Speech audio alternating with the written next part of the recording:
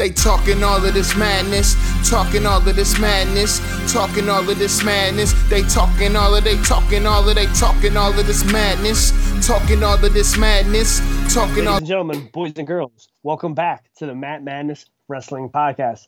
This is Eric Trimbicki, your host for the evening or the morning, depending when you hit play in your car, on your walk, or wherever you may be. Of course, I'm here with my trusty cohort. We got Aaron Balo, Alo Lloyd. 9 names what was that other one you really popped for recently? From Donovan, Alo Amore. That killed me. No, that one. But hold on, there was like Venmo. I forgot ATM Balo or something like that. Yeah, I was texting you. I said something about, what are you doing at the moment? And you're like, oh, ATM Velo. I can get down with that. But Donovan definitely did hit me with an Alo Amore in my Tiger Strikes when I pop huge for that. I thought the comment sections are always good on your pictures. I know, I love it. You can always trust her and Corey coming in. Angel waits for it all the time. She's like, where's your friend who always has something to say to you? Oh, man. Well, let's get into why the listeners are here. What have you been watching wrestling-wise lately? I haven't really watched much. The other morning, when I'm sitting up with Leah, I basically try to watch a sitcom. So I finished all of Modern Family. So the other morning, I turned on WWE section of the Cock, and I turned on randomly St. Valentine's Day Massacre, and wow, okay. And then on that show, I forgot that it's there was the hardcore title, The River, with Al Snow. And Hardcore Holly. I was like, this was fucking horrible. It's so bad. In hindsight, it doesn't age? Because I absolutely love that. I know you do. It just doesn't age well. Is it the Mississippi River? Yeah, the Mississippi River. That's what it is. It was also cold that night. I know. And I was like, this is so bad. It's good, but this is terrible. Oh, God. Oh, my God. You wouldn't believe me, but I watched that match last week, too. I believe you. It's tatted on your leg, so I definitely do believe you. But that's about it. That's the only thing out of weekly content that I have now, that I've watched. I did watch most of Dynamite last week. And, I'm more caught up with my Rumble stuff for tonight's show, but that's about it wrestling-wise. Sweet. As for myself, due to a few categories we got going on tonight, I rewatched a bunch of favorable either 205 Live matches or Cruiserweight Championship matches from pretty much 2016 and 2019. I'm sure I missed a few noteworthy ones. Outside of that, I randomly opened up a box of DVDs, and guilty pleasure, I have I have the WWE put out a DVD probably about 5-6 years ago on the history of the Hardcore Championship. So I watched probably about 20 Hardcore Championship matches, and one was that Bob Holly Al Snow match that did end up in the Mississippi River. Got to watch the obviously the illustrious Rob Van Dam and Jeff Hardy matches, always good.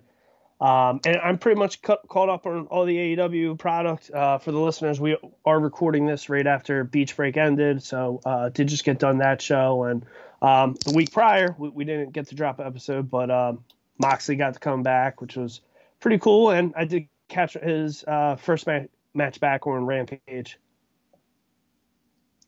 So that's, and then outside of that, I did just watch a random Royal Rumble match. I guess pretty much, get ready for the bug of this weekend. Which one? So, you know how it's annoying with the Cock, because I think I had it on play and it ran through and then it ended up going towards the end. So embarrassingly, I'll say I tried to watch the first one, and then there was, from I guess it was 86, maybe 87. And then I think shortly into the match, I just was like, you know what, this isn't what I'm trying to watch.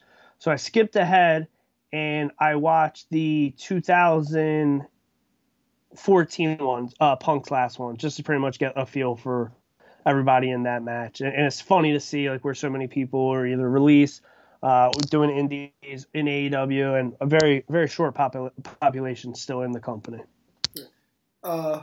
have you ever seen? Well, I'll recommend one to you. I don't know if you've probably seen it, but one of my personal favorites is definitely top 3 is the 2007 Rumble. '07. So any of those probably from like 04, 05 to 2010. I know I have watched, but I wasn't watching the product at the time. So '07, I definitely have not seen. That's not the one in MSG where Cena comes back, right? It's the year before. This is the one where Taker wins. That's cool. Definitely like. It actually might be my favorite. Okay, I'll pop that on after this. It's really good.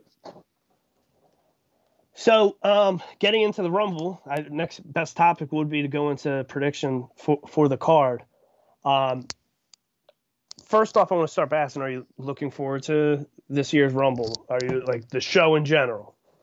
Yeah, I am. I think it's going to be a good show. The undercard is even actually really good. Something that you might not give credit to, I'm actually interested in. Especially, you might not have interest in this, but the Becky and Doudrop match. Doudrop, the name is terrible, but I definitely do like Piper Niven and from an in-ring perspective. So that'll be interesting to see Becky go with somebody who's actually bigger than her. We'll see how that goes. Bobby and Brock is definitely a dream match, and for sure, in a way that the feud's been built, it's been built differently than what I actually expected. And Roman and Seth, even though it's been kind of thrown together because of what happened at day one-ish when Roman had COVID, those two don't have bad matches either. So I'm actually excited for the entire undercard. And then the Rumble itself, there's only 22 wrestlers for the men's Rumble right now, and not a lot of star power. So we'll see. I'm sure we'll get surprises and stuff, but we'll see how it actually ends up. Because, like I said, at this point, there's no real big star power, so it's hard to actually predict who's going to win either men's or women's Royal Rumble. Yeah, it's definitely I feel like the matches, specifically the men's match, doesn't really have necessarily no buzz on it. And you're spot on with saying there's no real star power, like a big person in the match. Yes, there's a few former champions in there. You have AJ, former WWE champion, but he just got beat by his former partner. He was just down in NXT for a cup of coffee. And then you got Randy Orton, but he's kind of wrapped up in the tag division. So there really isn't somebody that you're like, oh, okay, they got that solid vibe for, all right, that's probably going to be their year. And then obviously the women's match I feel like has the most buzz just due to the whole Mickie James thing, and you do have Charlotte, who's the SmackDown champion, and she's going to be competing. You do have some stuff that, in my opinion, there's excitement for it, and then there's also the people that you think could actually win. Like, oh, Charlotte, they do the weird thing where somebody that's already a champion could win. Charlotte always should be a notable person that you think would take it. Mickie James, I don't think no one thinks she's actually going to win, but it's cool to see somebody who's a champion elsewhere. Bianca Belair going 2 years back-to-back, definitely something I think is something anyone else would be able to easily buy into. So starting with the undercard, since you did mention your interest in the Doudrop Becky match, what's your prediction? Of course, Becky's going to retain. I'm just interested to see how the match is going to play out, because I did think they did actually a real good job telling the story, because only reason Doudrop won is because Becky Lynch interfered on her behalf in that triple threat. And then I'm not sure if you saw the Monday Night Raw interaction, but they kind of did the whole, I believe it was Brock and Joe side-by-side screen, and Doudrop left her area and went and found Becky and attacked her. So I was actually interested to see that. I thought that was really good. And Doudrop, I thought she held up on her end on the promo against Becky on Monday night as well. So I'm interested to see, but of course Becky is easily going to retain. Yeah, I definitely didn't see all the build-up stuff. It's really been either stuff I just missed or fast-forwarded through ever since. And no fault to Doudrop, but ever since she won that triple threat match, it's just I've been trying to watch Raw in under 30 minutes, so that's usually just hasn't been a segment I've been locked on. I'm sure the match will deliver, but just like you, I'm going with Becky for the easy retain. Next up, going for Miz and Maurice in the mixed tags match versus Edge and Beth Phoenix. Mixed tag rules. What are you expecting here? Well, as always, Miz and Maurice, they can't do any wrong, and I loved, like, it's like 3 weeks old at this point, but that whole meme with Edge with the face running around Beth about when you drop the kids off at grandma's house is so great. But Miz and Maurice, they can't do any wrong. I thought the birthday celebration was completely ridiculous and over the top. Love that kind of stuff with those two. Corey Graves had he had a great line. So Miz presented Maurice a picture of himself as a prince and Maurice as a queen, and Corey Graves goes, "That's an original Schaumburg," and Schaumburg's the guy who does the a lot of artwork on WWE.com. Not the city of Chicago, but Schaumburg, the artist. Shout out. So those two can't go any wrong. I mean, I thought they had a good match at day one-ish, and I expect Edge and Beth to actually win this match, and I think this will probably be over for Edge because I personally want Edge to go on to face AJ Styles at WrestleMania. So that's my prediction. I'm going with Edge and Beth because it's probably the only time that you actually see those two team up. Okay. All right, so that's definitely raises some brows because I was wondering. I'll get back to that in a minute. My prediction, I think Edge and Beth take it. I do love that you like that meme. I actually showed my girlfriend it, and I said, "This is my reaction when you say I can keep drinking and you'll drive home." So it looks like we got the Raw Tag Team Championship rematch. That is confirmed now. I believe so. So, rated RK Bro versus the Alpha Academy. I'm going to give my opinion on this first. I think RK Bro has ran its course. I think this is when we get Orton turning on Riddle after they lose, and then we see them fight again in the Rumble. Yeah, I think Alpha Academy wins, but I also think the kind of the actual creative route, and knowing them, they won't do this. I think it'll be more creative if Riddle turns on Randy, especially in the Rumble match, because Randy's the one that's always known as the snake and always has like the quote unquote anger issues. But I think it'll be actually a great twist if Riddle's the actual one to actually turn heel on Randy, and that could bring up a whole new character in Riddle, because Randy was basically rejecting Riddle and looks at Riddle like he's crazy all the time. It's kind of it's kind of like a enhanced version of me and you. So it's just like, what the hell? And like all this time, Riddle's kind of like, you've been looking down on me this entire time. That's what it can be. But I think the most interesting route would be Riddle turning on Randy, but I don't think that's going to happen. But this is definitely going to start getting built here at WrestleMania. But I'm going to go with Alpha Academy to retain. And the spelling bee was excellent. And one of our long-term favorite sayings on this show, that's too good for us. I do love your take, and I hope that's what happens. I just see it being highly unlikely. Next up, I'm looking at, I think there's only the 4 other matches we got. I'm going to stick on the Raw Heavyweight Championship, WWE title, Brock Lesnar defending against Bobby Lashley. As you mentioned earlier, a dream match. This one I'm definitely really looking forward to. It feels like everyone is still going with, we're going to go get Roman and Brock, and it's going to end up being for Brock's WWE title. I really want a fantasy book, and I want to hope Brock's going to lose and then want to go back towards the Universal title, and somehow that match is going to happen. I'm really pulling for Bobby Lashley here. I think that'll be a good surprise. I just feel like he's on such a hot streak. Why lose? Because if he can't beat Brock, and then Brock's going to lose to Roman, and then Bobby's beatable, Roman's unbeatable, and it's just going to be, Brock's going to leave in a couple months, and it's going to be like, who'd you make? So I'm pulling for what I think people are almost looking at as the dark horse here, and I'm going with Bobby Lashley.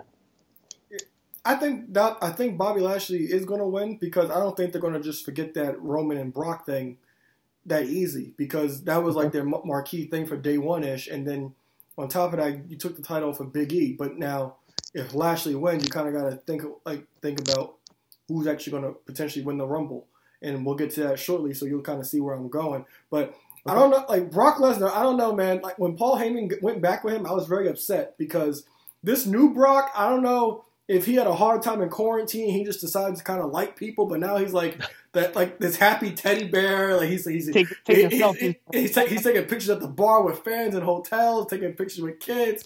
It's so great, and he's great on the mic. And one thing that I enjoy about this entire thing with him and Lashley is him and Lashley are the ones doing most of the talking, and Heyman and MVP are kind of off to the background, which I can't really appreciate.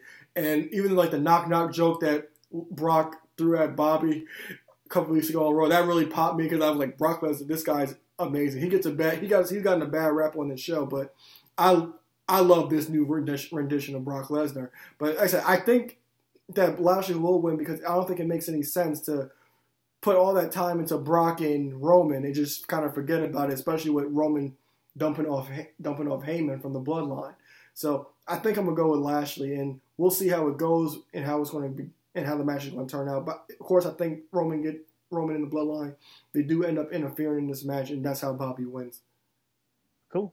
I love that we're on the same page here. It seems like everyone's rumor and innuendo or their predictions or their hope is all seeing it going the other way, but I'm glad two best friends can think similar in this scenario. Speaking of big championships, world titles, moving over to SmackDown, Roman Reigns, longest reigning Universal Champion of all time, going against his former tag team champion partner, Seth freaking Rollins. Roman hasn't lost in so long, and just the whole stat that I guess every time they've had a title match, Seth has won. I feel like Roman's got to win this. But again, for some reason, so many people are, again, the predictions I'm reading, it seems like everyone believes, that Universal title is going back to Raw and it's going to be red, but I'm definitely pulling for Roman in this situation. It's almost weird. It's almost like they've been giving him sympathy, like he's almost supposed to be the baby face in this situation, but I don't know, just a little odd. Yeah, the thing with that is because the sheets are saying that the Universal title's going to be the one that changes hands, but I think that's just stupid because you keep building. Roman has held the title since 2020's, I believe it was 2020's Payback, and it's over a 500-day reign. And you're going to have it end at the Rumble instead of potentially at WrestleMania. And it's just something to a storyline that's just because Roman had COVID and couldn't go at day one-ish. So I think that's pretty dumb to actually do. Listen, Seth, I'm trying to remember. Dumb company. Yeah, I'm trying to remember the one time I can recall Seth and Roman going one-on-one. Seth did win the match, and that was Money in the Bank when Ambrose cashed in right after on him. Then Ambrose won the triple threat match the month later at Battleground in 2016 when we were there. So I think that's the only time they went on for the title. I'm probably wrong, but that's the only time I can remember. But I do think Roman wins because because the Usos are banned from ringside. This whole Kevin Owens thing, those two are great together. I never thought Kevin Owens and Rollins was like a tandem I thought I would need. I'm not sure if you saw on SmackDown Friday night, but Roman told Rollins, like, nobody likes you. And then Kevin Owens comes out. He's like, I like him. I like him. It's so good. But I think Roman is going to retain because I don't think it's necessary at all to stop something so monumental just for some adjustment that you had to make during COVID. That is literally word for word how I'm feeling on this. So I'm definitely hoping that's the way it goes. But again, they throw you some monkey wrenches. I mean, for some reason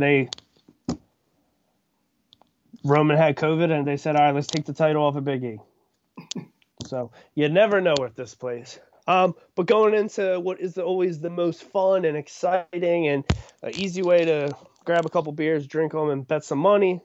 Let's get to the Royal Rumble. Ladies first. I think we should stick with tradition and go with our prediction and our dark horse for both Rumble matches, but we're going to start with the women's first. Well, Who you got? The women's one is hard because they added so much people from the past. Summer Rae, Michelle McCool. Legends. Legends, yeah. They added so many legends. The Bella twins are back, and now you're hearing the report they're trying to get Ronda to come in. But all my Lita is maybe full-time-ish, kind of. Maybe, but a lot of the ones that I was thinking of winning aren't even advertised. Like, there's still some open spots. I'm not sure how many specifically, but you kind of can't. I know at one point there was at least 21 ladies in the picture. Okay, because I know the men's is 22 exactly. That's been announced. I'm not sure about the women, but I'm pretty sure the women's around that range as well. So I know you can probably, as for surprises, I'm sure you can expect like Io Shirai. Bayley keeps teasing she's back.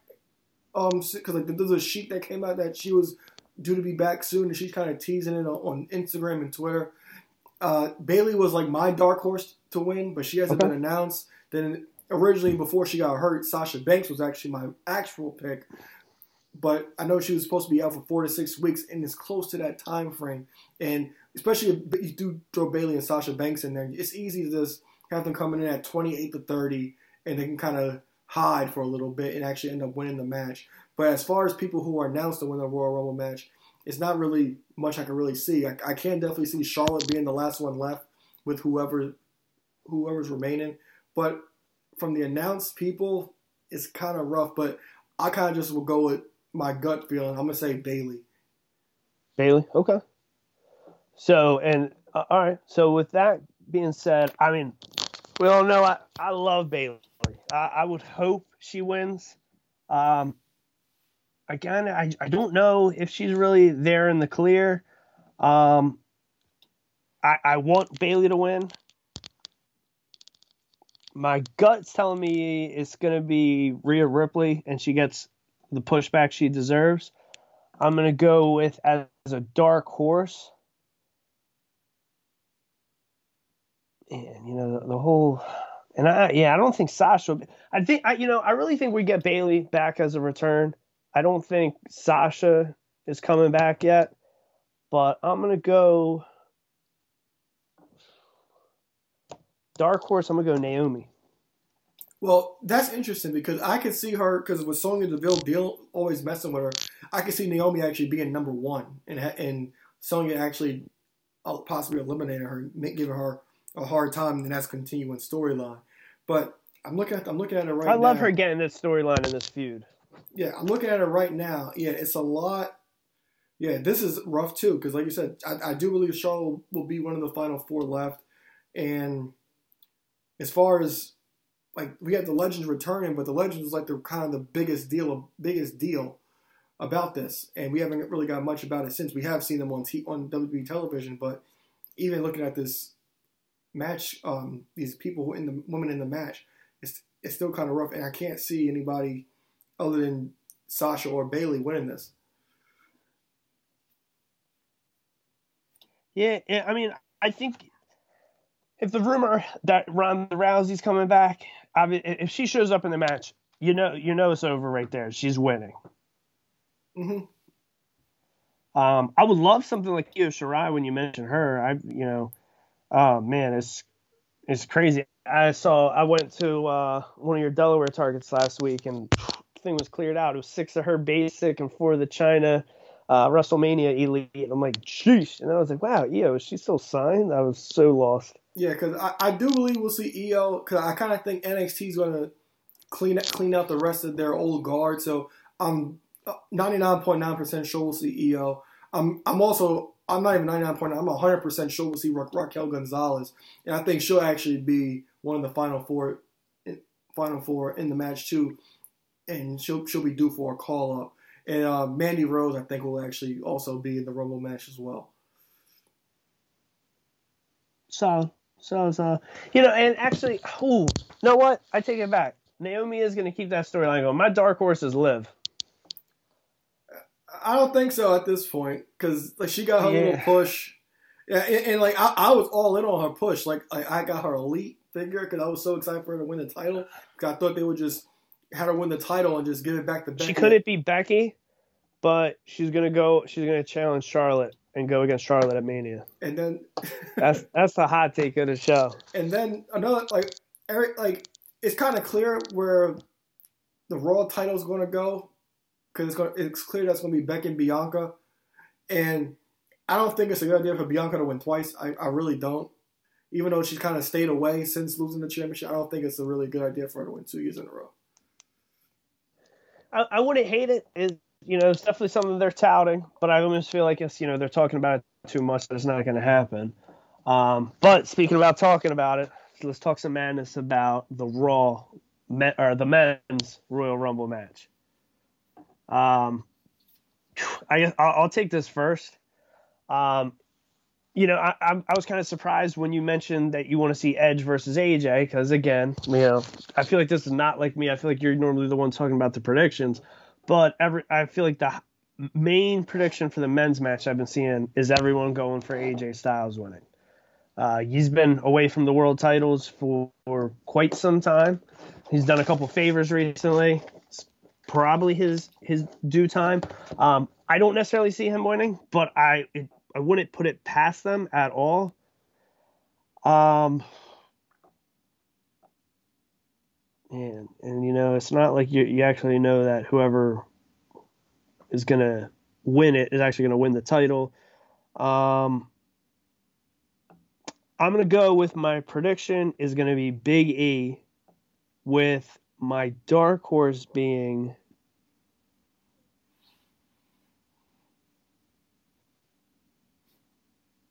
I don't even think there is a dark horse to name.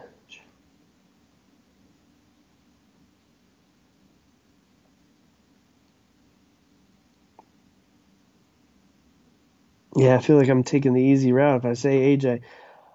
I'm going to go Big E and dark horse being Damian Priest. I could see Damian Priest winning and then shortly after dropping the U.S. title. Yes. So for me, I'm glad you brought up that AJ thing because he actually did cross my mind because he hasn't really had a great Rumble outing since his debut in 2016. So he did cross my mind. Big E, I think, is the clearest option to actually pick because he's the one that's been in the world title scene the most recently, and I think that they're kind of just going to make it up to him from what he did to him at day one-ish. And the deal was, hey, you'll drop the title, but you'll win the Rumble, and you'll end up challenging for the title back and probably getting it back. But like I said, there's 22 spots, there's 8 guys missing. I think we'll see guys I'm almost positive we'll see Tommaso Ciampa because he's been torn in doing dark matches on SmackDown. I'm pretty sure we'll see him. LA Knight, likewise. Braun Breaker, because they seem to be really high on him and want to kind of introduce him to the masses if anybody hasn't seen him on NXT yet. And I think Braun Breaker will actually have a really good showing if he is, and I think he'll be one of the final 4. But I think it's Big E and nobody else. And if I had to have a dark horse, it would definitely be AJ. Pretty solid. So yeah, seem to be right on track there. Yeah, I'm looking forward to it, and I hope someone that I wouldn't be mad if somebody we didn't mention at all or a surprise return for the men's division could somehow be the winner. Again, we always say here the best when wrestling's its best is when you're surprised. I do think about some recent years though. The winner, I know Edge winning last year, like he was on that comeback trail. But a couple when Nakamura won, he wasn't really in the title picture. So I feel like that's why AJ winning, it's something you don't really see coming. That's why it would make sense. When Randy Orton won in 2017, he wasn't really in the title picture, and then boom. So I love a good surprise. And that's what we deserve this year. Well, kind of switching gears, going away from WWE real quick. I'm not sure if you watched Dynamite or maybe you at least saw the promo, but did you see Mox's return? What was your thoughts?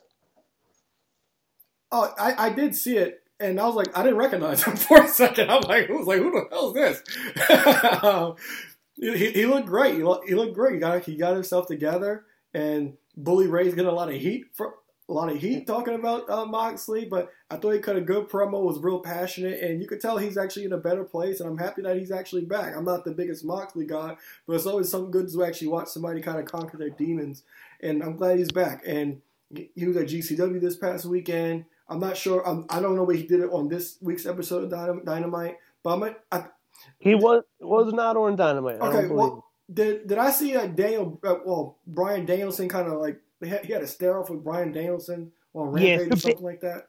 Basically, he had about 3 matches in like a 4-day time span. I guess this was one of the rare occasions. I think he was either the second or third time they've done it where Rampage. I don't think Rampage was filmed after Dynamite last week. So he came out. He had his promo. He had his heckler in the crowd. He left. Come Friday night, he had his match. Who was it against? One of the Acclaim guys? I can't really remember who he faced. He had his match. He won. He went over. He left. He goes through the crowd. Daniel Bryanson's waiting there, and he's kind of just clapping, and then they have a little stare down. He walks away. He did some other indie show. I'm sure he went over, and then he beat Homicide at the GCW show. So 3 matches, almost back to back. I think it was Friday, Saturday, Sunday. He had matches. So he's active. He does look in great shape. I'll tell you what, you just mentioned you not being a big Mox guy. He looked so good. Now, this is my birthday week. So, yes, I am having a cold beverage on the show per normal. I'm going to be doing plenty of drinking this week. But that man looks so good after 3 months of not drinking. I know I can't go 3 months of not drinking, but I'm about to do 3 months after my birthday of deeply reduced drinking. Deeply reduced drinking. Because I can't – literally, I knew he was going to look better. I knew something, but I can't believe – like, his hair color is different. Yeah, I was gonna say like that was one thing. I was like, I don't know, like did he get a hairline back or something? Like, what is going on? He's not going Hollywood and getting like a hair transplant. Like, that's just often putting the bottle down a little bit. Why you have it up? It's my birthday week. He would respect what I'm doing, but. I'm happy he's back. I'm happy he looks good. He's doing the right thing, and I'm happy he's back in the ring. 3 months later, and he's out here doing the right thing. So good for Mox. Can't wait to see him back at the top of the card where he belongs. So Mox, what's it called? I'm trying to think. I think he's got a Rampage match coming up. Other thing I really wanted to go over. Have you been watching anything with the NXT 2.0? What is your thoughts on the brand? Are you open to it? Are you kind of removed from it? Are you enjoying what you're seeing? Well, I'm open to it. As always, like the way I take my wrestling now, I kind of pick and choose what I watch. But there are people that I always gravitate to. Like I do like Braun Breaker. I love Toxic Attraction. I think they fit really well together. I was a fan of Raquel Gonzalez, but she's kind of on her way out. Cora Jade seems to be the new flavor in NXT 2.0. They really seem to be high on her. She had a great showing in the War Games match a few months ago. And you already know I like Cameron Grimes, even though you can't believe it. Carmelo Hayes and Trick Williams, I love them as a combination. I think Carmelo Hayes is money, so whenever he comes up to the main roster, he'll be a big deal. I won't be shocked if you actually see him in the Rumble either. But I'm definitely open to NXT 2.0. There's a lot of guys that I'm still not quite high on yet. Maybe I just have to give them the chance. But the thing with wrestling is, I don't think it's not even just wrestling. Just in general, people don't like new and different.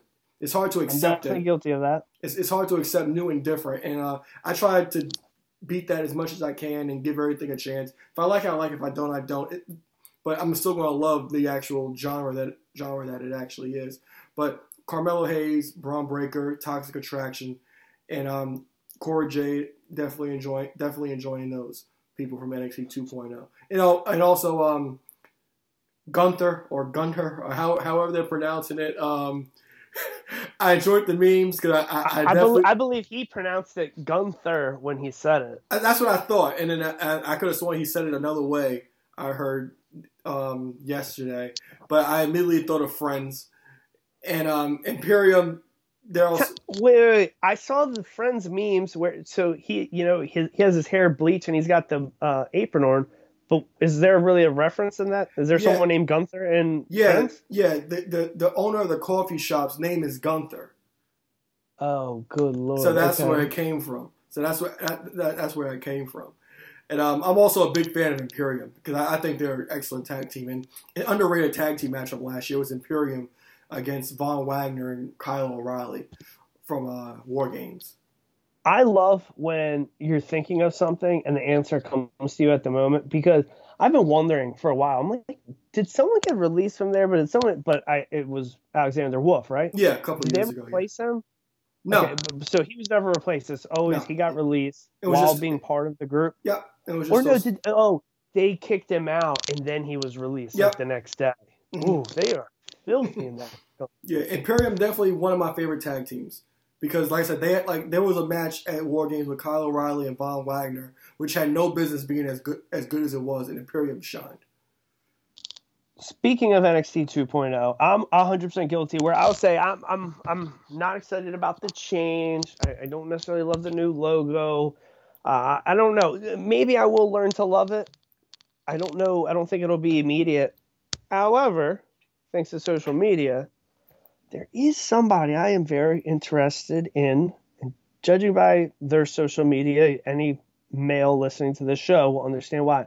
But have you seen Nikita Lyons on this show yet? Let me check. If you don't know who she is, I'm forwarding her page right now. But the tail on this woman. Oh, she's been on 205 Live. All right, so beautiful segue, my friend. So 205 Live is main event Velocity Heat, and it just has nothing to do with said 205 Cruiserweight division, correct? Okay. Yeah. So, yeah, so I see she's got something. Where is it? We're kicking off the new year, right? Her and Amari Miller had a match on 205 Live. Okay. So 205 Live in the NXT venue now? Yeah, it's been like I'm that. guessing? It's been like that since COVID. Okay. Sweet. Perfect. Okay. Good old COVID. So, speaking of 205 Live, speaking of the NXT brand, and speaking of change, we recently saw the end of an era. We saw the end of the Cruiserweight Championship, which has been back in WWE for just about 5.5 years. What was your thoughts on them unifying that and the NXT North American Championship? Were you staying up to date with like what they were doing? Santos Escobar and a few other people that have held the title. Roderick Strong, most recently before Carmelo Hayes. Yeah, I was keeping up with it. I thought Santos Escobar was probably maybe the third best Cruiserweight champion we actually had. Okay. I talked to you about this before on the show. I don't know. Vince always wants like this hot Latin star, and it kills me that that guy isn't on the main roster killing it because he can do literally everything. He could talk, he can go in the ring, and he has his group Legado del Fantasma with him, and especially with Elektra Lopez.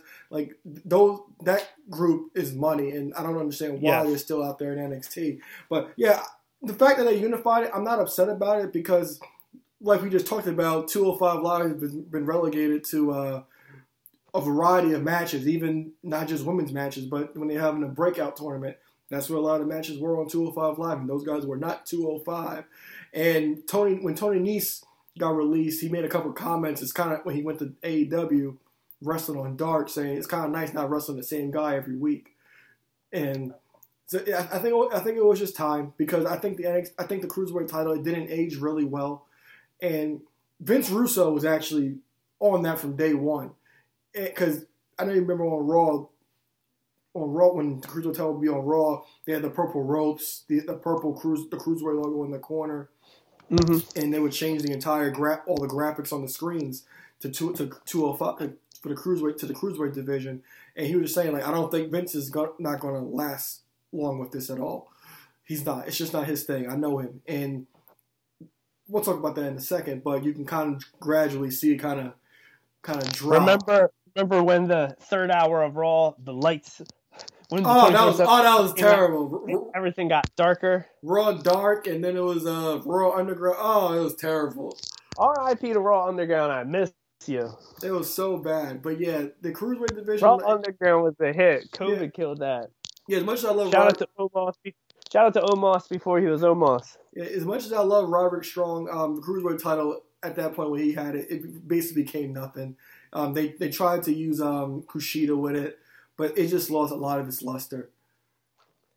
Yeah, I'll give, and I'll tell you what, when you touted for Santos Escobar, saying, how good he was, and me, one, not trying to like something new, also me not liking him because he looks like a coworker of mine, which I will tell you, he's so good, he won me over.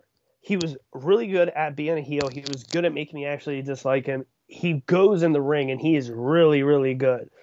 I wish we kind of got him more of a prolong, like he was a babyface, won the title, ripped the mask off, and became a heel. I don't know, a little confusing.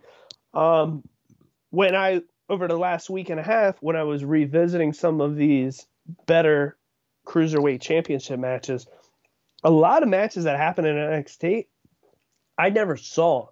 And there are some really good NXT Cruiserweight Championship matches, and even the Purple Belt when it first went there. We'll get to those in a few moments, but I think for what we had over those last 2 years, I think it had a good last 2 years. I think its first year and a half was almost cursed because of, scandals, maybe not going on the right person, people leaving the company, people not being happy they were in the division, and countless other reasons. But I mean, if you go off of the first 10 champions, there's, if you go through the full list, I think only a quarter of the list is actually still with the company. But off the first 10, I think there's only 2 or 3 guys still with the company. So it definitely was cursed. Going off of it, though, the Cruiserweight Championship from 2016, we saw 20 different reigns, 18 different champions. TJP, who I think he was gone. Was he gone? How long did he stay after with the company? When he got all the tattoos, he was out of WWE, right? Yeah, he was there for like 3 years. Okay. So he lost the title to Brian Kendrick, and then you never really saw him anywhere close back to the title. It's not like he was challenging 6 months later when Enzo was the champion, or he wasn't facing Neville for the title. TJP, who didn't really last. Brian Kendrick, who is still with the company, but I believe strictly in a producer role. Somebody said he was on TV recently. He was recently. For a match, or was it I believe it segment? It was a match. I remember I saw a graphic, and then there was a report that came out that he's been asking for his release for months and still hasn't gotten it. So Brian Kendrick, I hope the best for him. Hope he gets happy. Hope he gets his release and what he deserves. Number 3, who you mentioned earlier, saying that Santos Escobar is in the top 3 of what you would say best Cruiserweight champions. I'm not necessarily sure where I'm going to say my order is on him, because I actually did want to mention your top 3 favorite Cruiserweight champions, but in my top 3 is definitely Rich Swann.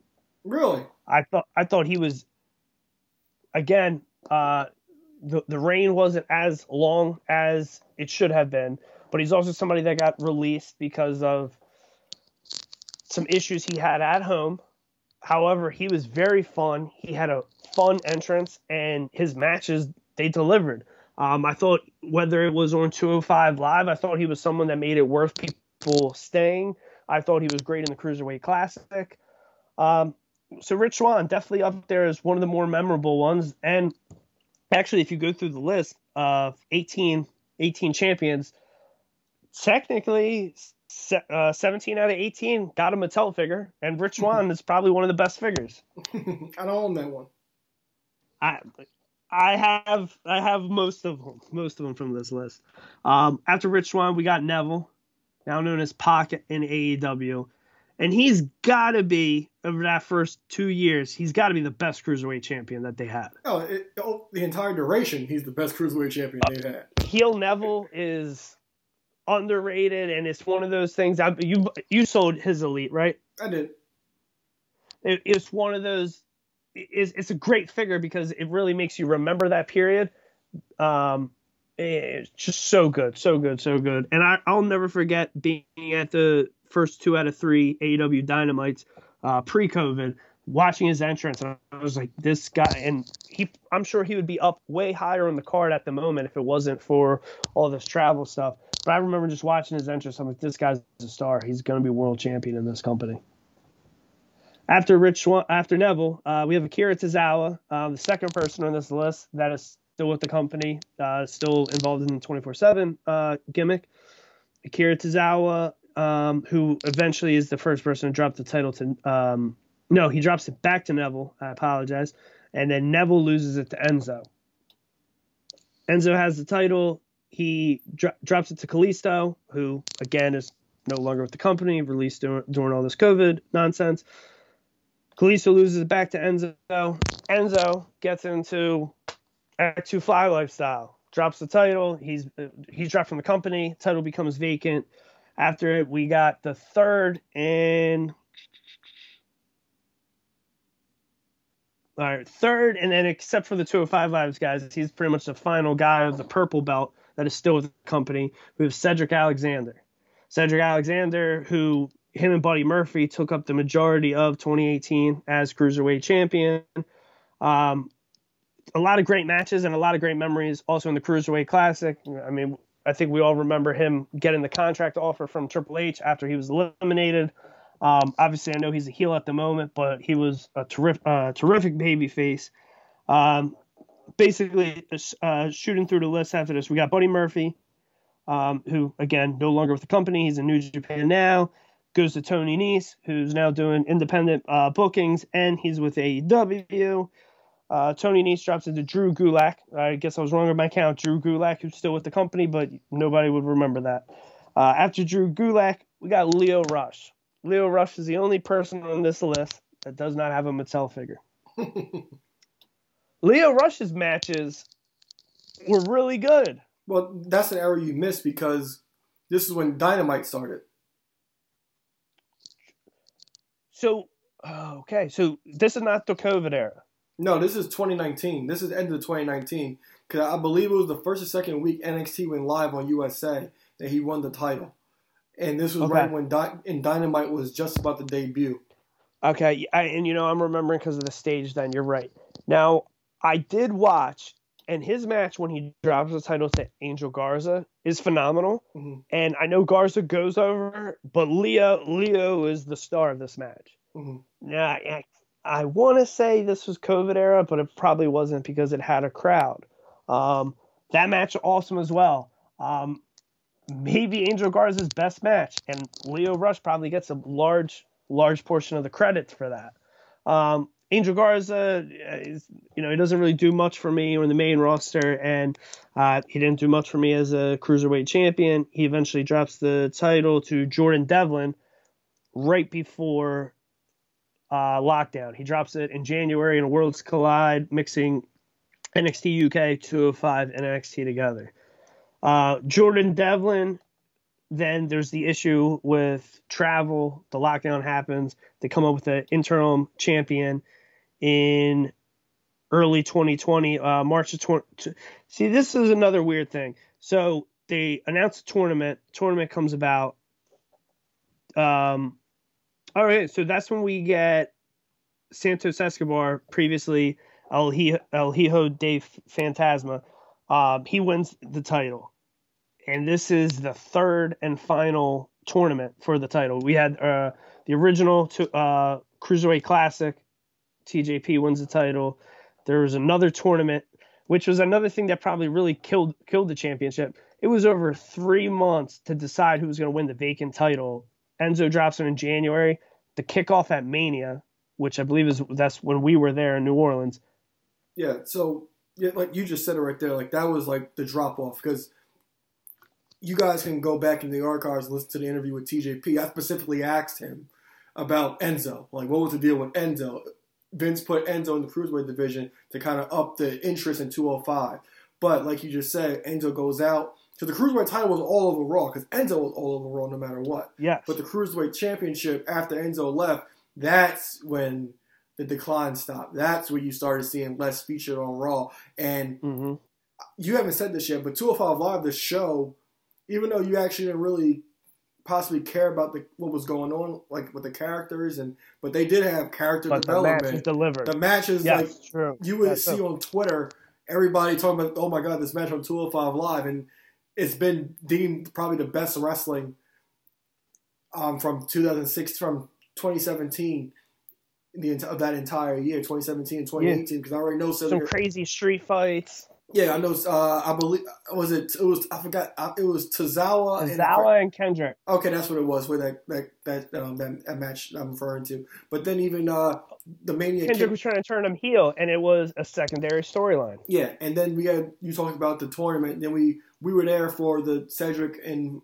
Ali final at 205 at WrestleMania, and that match was great. And like 2018, also for 205 Live was really great. Then we got Buddy Murphy, and then after that, the title just kind of got faded out because it was off Raw. It was specifically on 205 Live, so the interest kind of dwelled for the entire division, and that's when the writing was kind of on the wall for it. And then they put it in NXT, which the title should have stayed in NXT to begin with, and it kind of had a new life, but it still didn't get the legs that it once had when the initial start in 2017. Also, Neville and Austin Aries, amazing.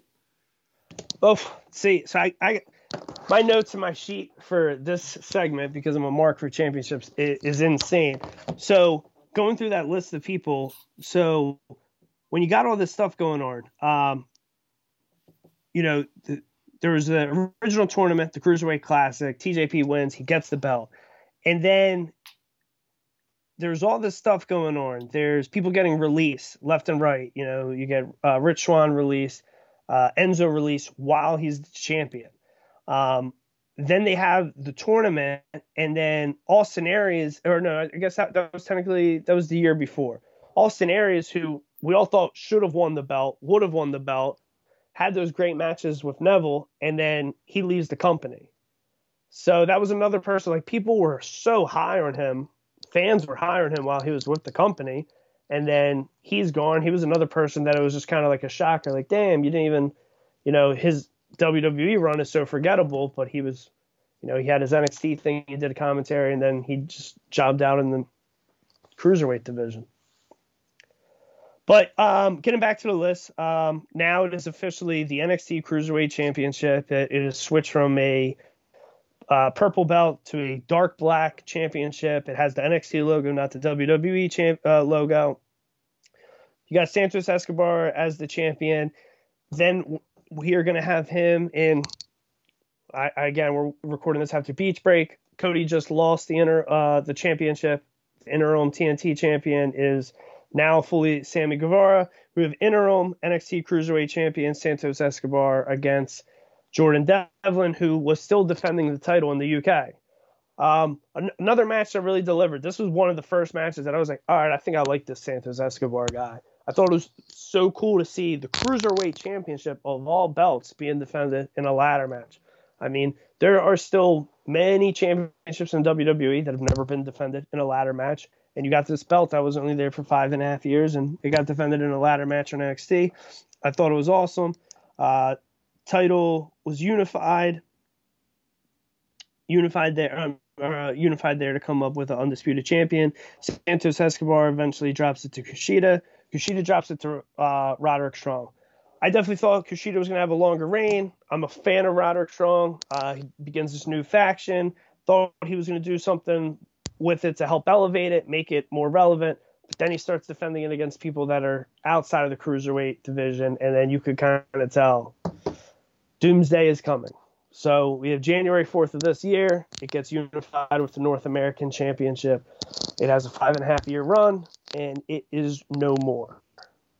I guess my big question for you, what do you think is the history over the Cruiserweight Championship in WWE for a second run? Is it something that is going to be completely forgettable? Is it going to be something remembered back fondly? Well, if you care about in-ring work, I think it'll be remembered fondly. But to the masses, I think it'll be pretty much forgettable. I think the Cruiserweight Classic as a tournament itself will be remembered because it was the first tournament the network did, and it was Daniel Bryan on commentary. Yeah, Daniel Bryan on commentary was awesome, and then you had all those excellent matches. Ciampa and Gargano being one of the standouts because I remember Mauro Ranallo talking about like, oh my God, these guys are tag team partners, so they basically killed themselves in that match. That was. I think out of anything, out of this Cruiserweight stuff, I think the CWC will probably be the most memorable thing because, like I said, 205 Live from 2017 to 2018 was renowned as the best wrestling, like from an in-ring perspective, show out there. and the purists will always remember that. Prep would talk about it on the show often. Oh yeah, he would. So I think that's how I remember the CWC, probably the most remembered thing. But for the from an in-ring perspective, and for the in-ring purists, it'd be the 205 Live from 2017 and 2018. So I know me specifically, I know I did not watch it regularly, but there would be oftentimes I'd see either on Instagram or Twitter something about a certain match. I'd go back and watch it. I don't know how many times Prep would be in one of the group tags or on the show. You got to watch this match and go back and watch it. I think when it got some type of notoriety and it would be featured on a show, whether it be Raw or NXT, or more times than none, pay-per-view pre-shows, the matches were always good. I don't know if the championship was ever defended once, or definitely I don't think it was ever more than once on an actual pay-per-view main card, which is a shame. A few times on a main card? Mm-hmm. You think so? Yeah, because I remember specifically when Neville first turned heel, that was on the main card. I know that. Okay. I know. And I was pissed about this, but Neville and Aries had the best match at WrestleMania 33, but it was on the pre-show. But yeah, so the title was it was defended on the main card a few times. I know when TJP first defended the title, his first title defense was on the main card as well. Not a lot of main card title defenses, but it was on the card. And it looks like everything's really about that first year. Yeah. But I mean, like we just said, where you knew it was dead in the water. Enzo, the focal point of the division, he gets released. So we're going to go from January 23rd, he's released. On my birthday, January 30th, they announce, okay, I think this also was Drake Maverick's debut. He's the GM of 5 Live. And, hey, there's going to be a tournament. So for my birthday, they're saying, okay, January, we're going to announce this tournament. And in April, that's when it's going to end. So you prolong it. Oh, and not only that's when it's gonna, well, let's take 2.5 months, and then when this tournament's over, it's gonna be over on a pre-show. Yeah, a really nice little spit in the face for it. I think in hindsight, the full division, the ring work, the champions, the ones that held it, I think it will be remembered fondly. I think it was both versions were decent looking belts. I don't know. Definitely not today, tomorrow, this year, the next year or two. I don't think it's going to look. It's definitely not going to be a comparison to the way people fondly look at WCW's cruiserweight division. Not. But I know, obviously they did much better, I think, this run than WWE did in the early 2000s with the cruiserweight division, their first go round. And then they obviously triumphant over this compared to their 1990s light heavyweight division. Yeah, I think the matches compare to the WCW matches, but the interest just wasn't there. For sure. So I believe that wraps it up for the week. So hopefully I see you this weekend and we watch the Rumble together. We'll return next week with our review for the 2022 Royal Rumble. Got any other things for our listeners at home? Nope. Just make sure to hit that like button and hit that subscribe button. And Ringside Collectibles, use promo code MMAN and save 10%. Awesome. We'll see you next week. Talking all of this madness, they talking all of they. Hop on the top rope, about to land with this elbow.